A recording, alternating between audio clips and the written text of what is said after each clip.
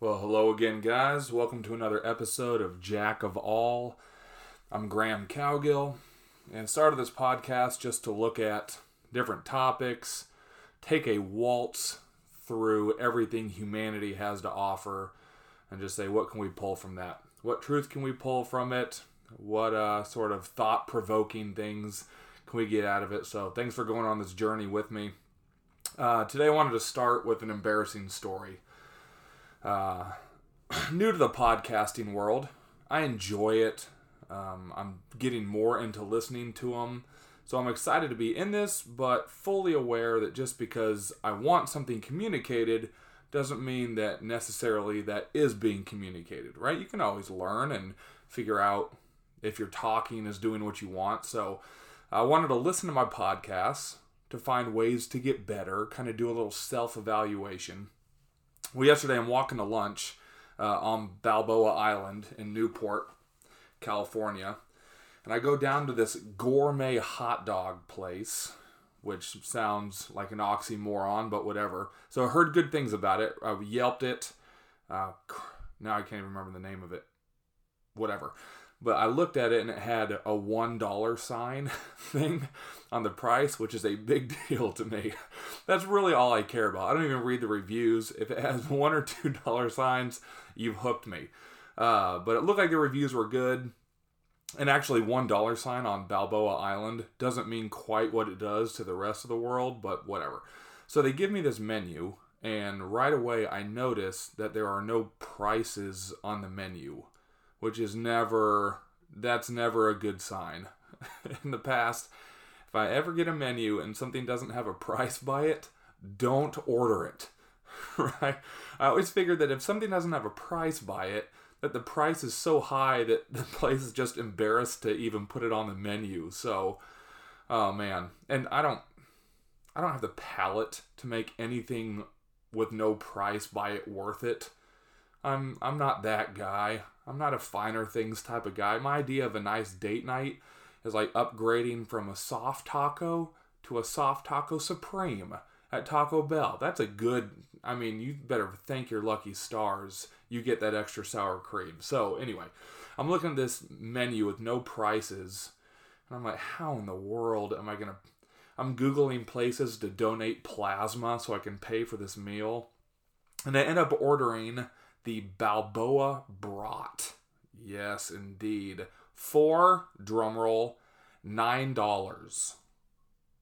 So not horrible, and it's got sauerkraut and hot mustard. Probably literally the smelliest thing you can possibly order. A bratwurst with sauerkraut and hot mustard.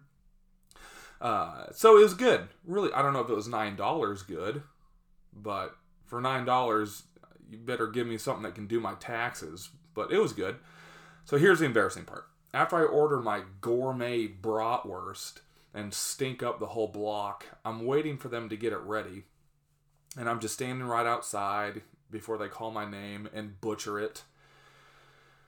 And I'm listening to my podcast just to see what I can improve on.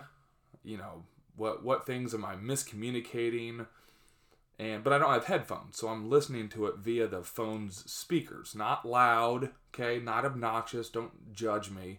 But I'm listening to this thing, and after about 2 minutes of waiting, this other guy who's waiting for his $400 hot dog is kind of listening in, and he goes, I like that. What podcast is that?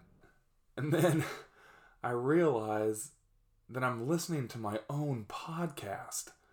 And I have this wave of clarity, and I'm like, what kind of egomaniac listens to his own podcast?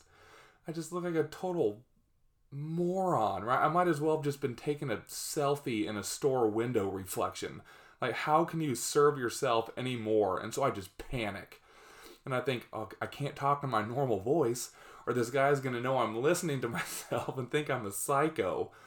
So I go, well, it's a new podcast I found called Jack of All. And even I was surprised at what my voice sounded like. It sounded like my tonsils were the size of papayas. And I was like, what am I doing? And so this guy gave me a look, Like he could tell something was medically wrong with me, which was, I don't know, that was probably the best possible circumstance. And he just walked away. He probably bailed on his hot dog. He's like, you guys just keep it. Let me get away from papaya tonsil guy. So, oh man, what an idiot. So lesson learned. Maybe one is just don't listen to your own podcast. Don't be a moron. But if you do, bring some headphones so you don't weird out the whole zip code. I saw this headline this morning, switching gears, and it said, video game addiction is real, rare, and poorly understood. Man, I'll bet that is a growing thing, isn't it? Video game addiction. And I agree with most of this headline. For sure that it's real. I don't think it's probably as rare as they think. I'm sure it's rampant. And I don't know that it's poorly understood. This is kind of a brush stroke to addiction. So this is not meant to downplay any specific addiction or patronize it at all. But yeah, I've dealt with a lot of people with different addictions, and it seems like there's kind of a base to a lot of them, and usually it's escapism, right? That's usually kind of what fuels the beginning of addictions. Eventually, absolutely, it becomes a chemical dependency, but it starts with, I want to take the edge off, or I wish I was somebody different at a party, or I'm bored with my life, or my life is too painful, or I'm anxious, or whatever. And so you just need to escape. You need something different. And, it doesn't always start terrible, right? Games are fun. Video games are fun. But it's when life kind of becomes gray and dull, and your fantasy world feels like it has color, that's when things start to take a rough turn. So, yes, there are legitimate chemical dependencies, absolutely, that need to be professionally dealt with. I'm not downplaying that at all. And rehab and sober living, those are real needs. And in the beginning stages, it feels like you can keep it from getting to that place. That's the important thing. Once you're 4 miles down that road, it's very, very tough. But you're a few steps, you can do some things to kind of curb it. And pretty much it's just evaluating what you're escaping from. Taking a big step towards that thing instead of escaping from it. Right? So kind of evaluating what's that scary thing, and how, instead of running the other way, do I kind of deal with that. I had a buddy of mine who would drink so that he could talk to ladies and that he could dance, like really, without worrying what people were thinking. And I'm sure that's a thing for a lot of people, and understandable. But what happens is, the more you use alcohol to get you to a place of comfort, the more you believe that you need alcohol to be comfortable, or to talk to people, or to have fun, then you start to not trust yourself in social situations. You don't trust the real you. You trust the buzzed you to be fun, but you don't feel like you know how to interact in real situations, and alcohol becomes a real part of who you need you to be, right? So anyway, how to take a step toward it is just through processing, through counseling or therapy. Is there a difference between counseling and therapy? I don't know. Maybe that's the same thing. Anyway, through that, you can determine why other people's thoughts about you matter so much. What's the underlying deal? My underlying deal is, I'm afraid what people are going to think if I dance and I suck, or if I try to have this conversation and I'm not, super articulate, whatever that is. That's a problem. If somebody else's thoughts are controlling you that much, that is the root issue that you need to deal with. And instead, some of these controlling substances or patterns of escapism just kind of band-aid over that. You never deal with this root issue. Then, in that extended metaphor, you get 4 miles down the road and you realize, I don't trust the real me. And not only do you have a chemical dependency, but you have a social dependency on escapism, because you're not totally sure how to deal with the real life. So, do I think video games are evil? No way. No. I think video games are fun. For me, there's a game I love. I love poker. Like, really love poker. I love the game. When I was stationed in Louisiana in the Air Force, in Shreveport, Louisiana, man, does that place suck. Unless you're listening to this and you live in Shreveport, then that place is awesome and you're awesome. But no, it's not. I'm so sorry if you're. It's just the worst place on earth. And all there was to do was to go to the casino and play poker. And I fell in love with the game, man. I love poker, the strategy, reading people, all of it. And I probably played, this is on the upper side, but 5 hours a night for like 2 years just because I loved it. And I know that sounds like I have a horrible problem, but I didn't. I really don't think that I did. I just loved it.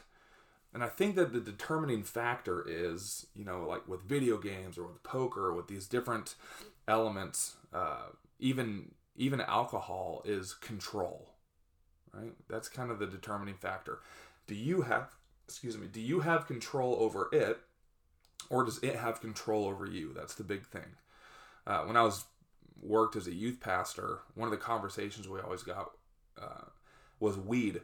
And everybody asked, weed is illegal in California. And everybody asked me, like, what am I going to say to it? And I don't know, man. I say kind of the same thing with everything. Evaluate the benefit. There's some things that are legal that are not beneficial. Porn is also legal and about as far from beneficial as you can get, right? Alcohol is legal, but too much alcohol and you lose control.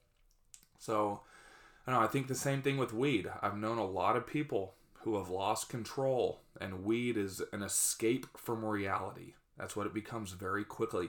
It's an escape from real life, and it's very difficult to grow yourself and to better yourself if you're just using things to escape. So I think that if we're honest with ourselves, we can recognize when we have control or when we don't.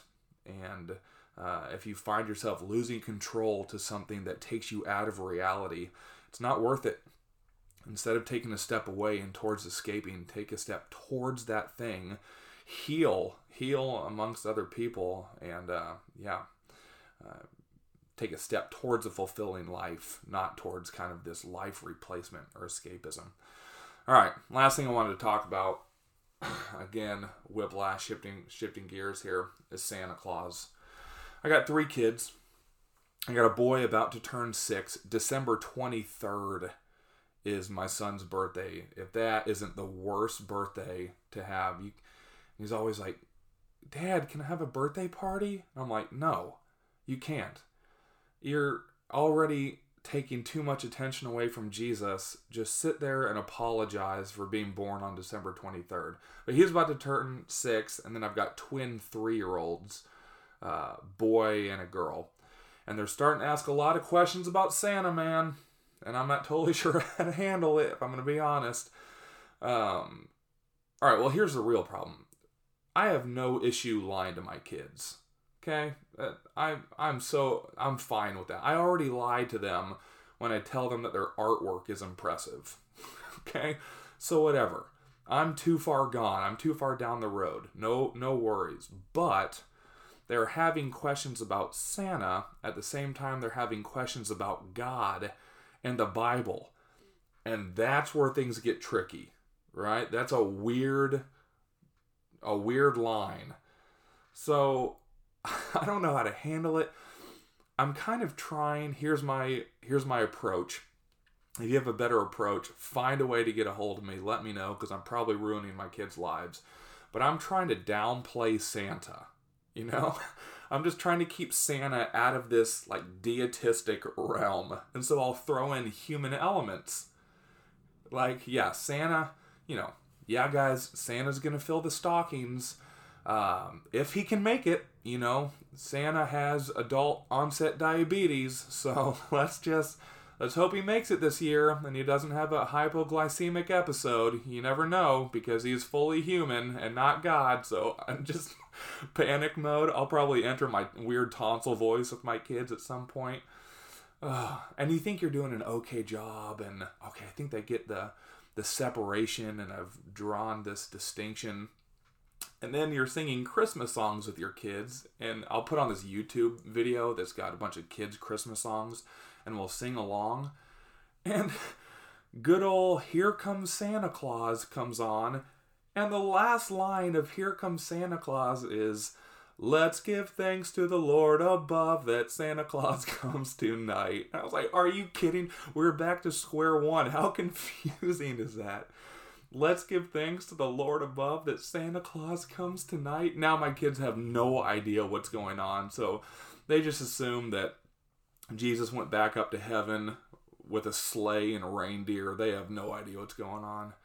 Oh, man. So at some point, I realize I'm going to have to sit down and tell my kids the truth. And that's what I'm not looking forward to. So I'm going to sit them down in the living room, 3 chairs, and I'll look them in the eye and I'm going to say, guys, Dad has been lying to you. Your artwork is not impressive. And then just watch them cry for hours. That's my goal. All right. Well, that's good enough for today, man. I hope you guys have an awesome day, found some value in this, and we'll try again tomorrow.